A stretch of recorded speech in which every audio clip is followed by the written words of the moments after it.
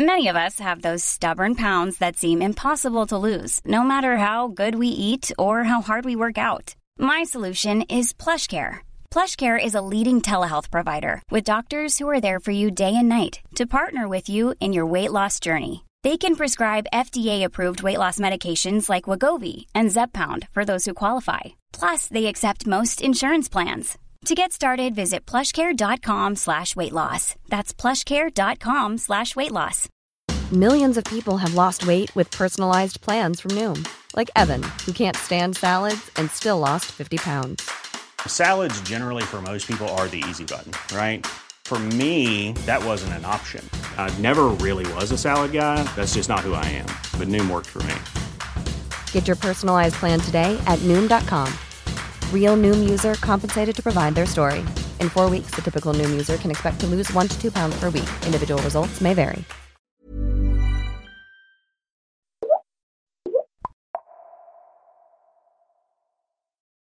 Anna Tyllström, doktor i företagsekonomi knuten till Institutet för framtidsstudier, forskar mycket kring det här med PR-konsulter, lobbyister, som många hävdar har väldigt mycket makt, de får allt mer resurser och till och med är ett hot mot demokratin på det sättet.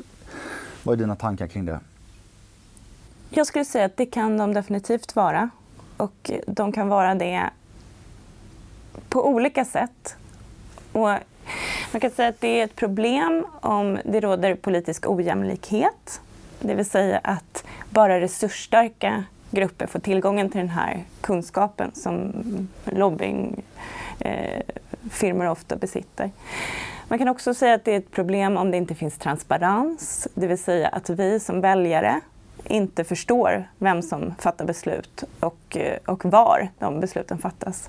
Och det tredje är ju att det blir problem om vi som väljare inte vet vem vi ska utkräva ansvar för. Eller det vill säga, det kommer politik från håll som inte har något formellt ansvar. Det kan ju också vara så som vi har pratat om tidigare, att de kan vara bra på vissa sätt också. Berätta.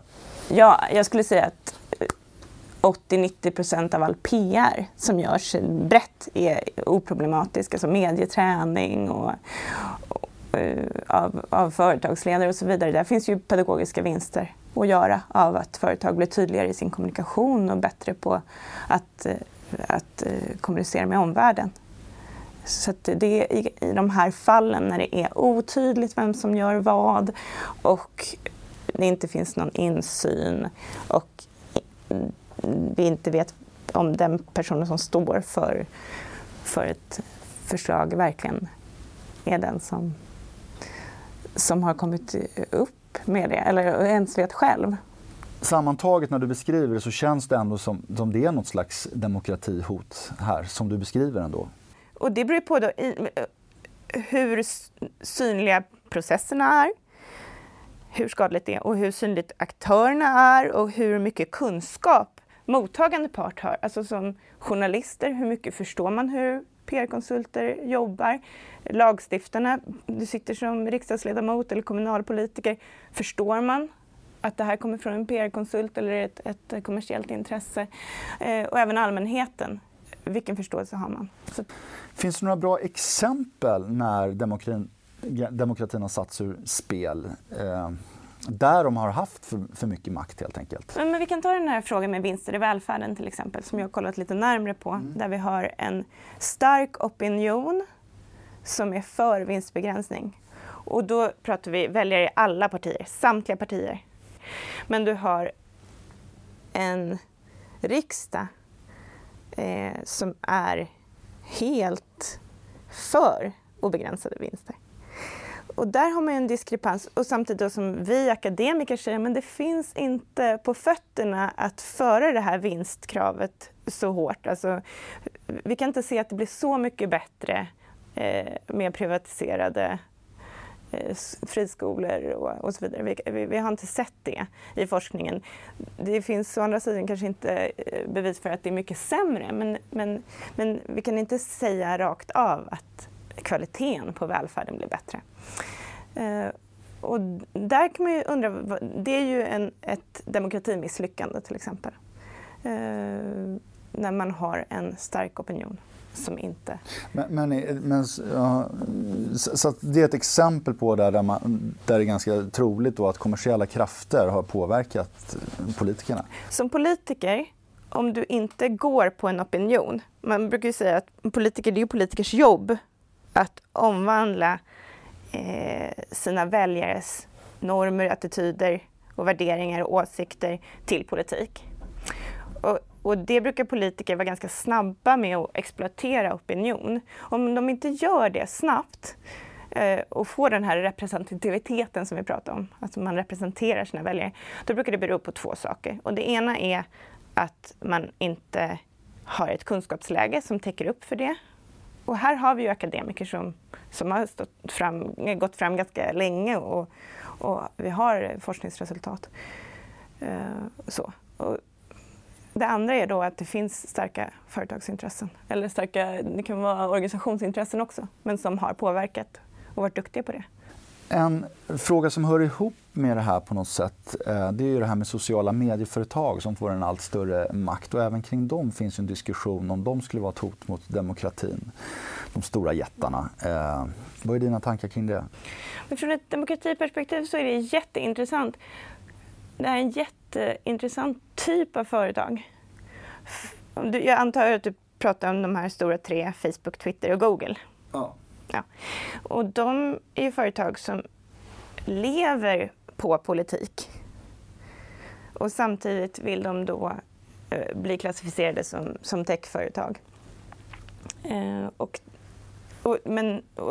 menar att man kan ha en apolitisk hållning. Men även när de här företagen är apolitiska, alltså de kör sina vanliga algoritmer som när de riktar saker och så vidare, så blir det väldigt stora politiska konsekvenser av det. För om de agerar som en kommersiell aktör, det vill säga någon betalar mig för den här annonsen och jag sätter in den annonsen,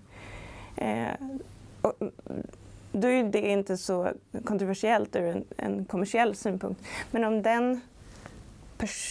den aktören som betalar är Ryssland, som det nu varit uppe på tapeten, då blir det ju, och man har en pågående valkampanj i USA, och det här twista-debatten får ju väldigt stora konsekvenser ju. Och så har man det här också att man får riktade annonser och riktade inslag, så man får de här så kallade filterbubblorna, så att folk ser bara det de redan ser.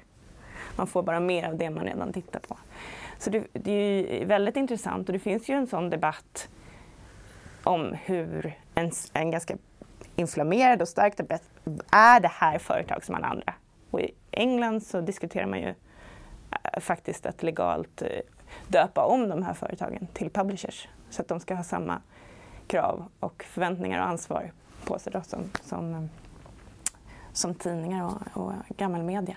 Apropå reglering, tror du att vi kommer få se mer reglering? Dels av de här sociala medieföretagen som du nämner då är på gång i olika länder, men också då kring lobbyister och PR-konsulter. Som Det tror jag, om vi pratar sociala medier så är det redan på gång. Alltså EU har en ganska restriktiv lagstiftning på G som reglerar sekretess och så. Och vi ser det även här. Det är jättespännande hur det här kommer regleras. För det är stora effekter på hur demokratin och det demokratiska samtalet ska föras. Så om man ska se de här företagen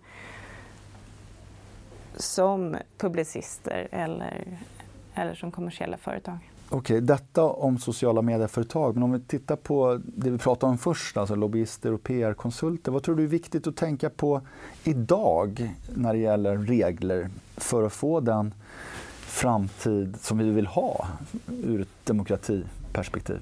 Bäst för demokratin, det är ju när det är tydligt vem som gör vad och med vilka konsekvenser det har. Så där är ju en reglering, eller i alla fall ökad transparens, kan man se om det ska vara en självreglering från lobbyistbranschen själv, eller att man bara gör det tydligare vilka våra lagstiftare faktiskt träffar och vilken typ av aktiviteter de håller på med, eller om man faktiskt ska reglera det här hårt. Men jag tror jag oundvikligt att formalisera på något sätt. Hur är det med Sverige då? Sticker vi ut jämfört med andra västländer när det gäller synen på lobbyister och regleringar? Ja, vi är ovanligt oreglerade kan man säga. Finns det en förklaring till att vi är så mycket generösare i vår syn på de här grupperna? Ta Norge. Där har man ju sedan länge reglerat övergången till exempel mellan politik och privat sektor. Där har man haft ganska riktade karantänsregler. Att man har 6 månaders karens för ledande politiker men 12 månader om du går in i en bransch som du själv precis har reglerat. Om man jämför med Norge till exempel så har vi en större, äldre och mer inflytelserik PR-bransch. Och det också finns inlåsningseffekter när någonting har blivit stort redan. Om man har en institutionaliserad industri och även ett institutionaliserat, och då menar jag förgivet och etablerat flöde mellan PR och politik. Alltså folk som har jobbat som politiker och politiska sekreterare och sakkunniga statssekreterare och så vidare som går in i PR-branschen och ofta sen går tillbaka. Så om man har det flödet och det redan är etablerat, då finns det ganska lite incitament och motivation i det här systemet att reglera det.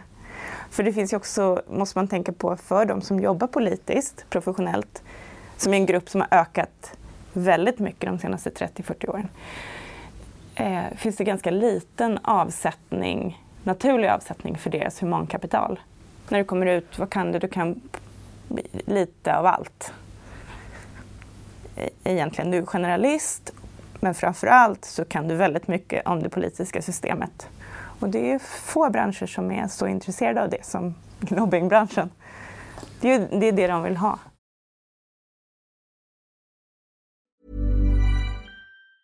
Mom deserves the best, and there's no better place to shop for Mother's Day than Whole Foods Market. They're your destination for unbeatable savings, from premium gifts to show-stopping flowers and irresistible desserts. Start by saving 33% with Prime on all body care and candles. Then get a 15-stem bunch of tulips for just $9.99 each with Prime. Round out Mom's menu with festive rosé, irresistible berry chantilly cake, and more special treats. Come celebrate Mother's Day at Whole Foods Market.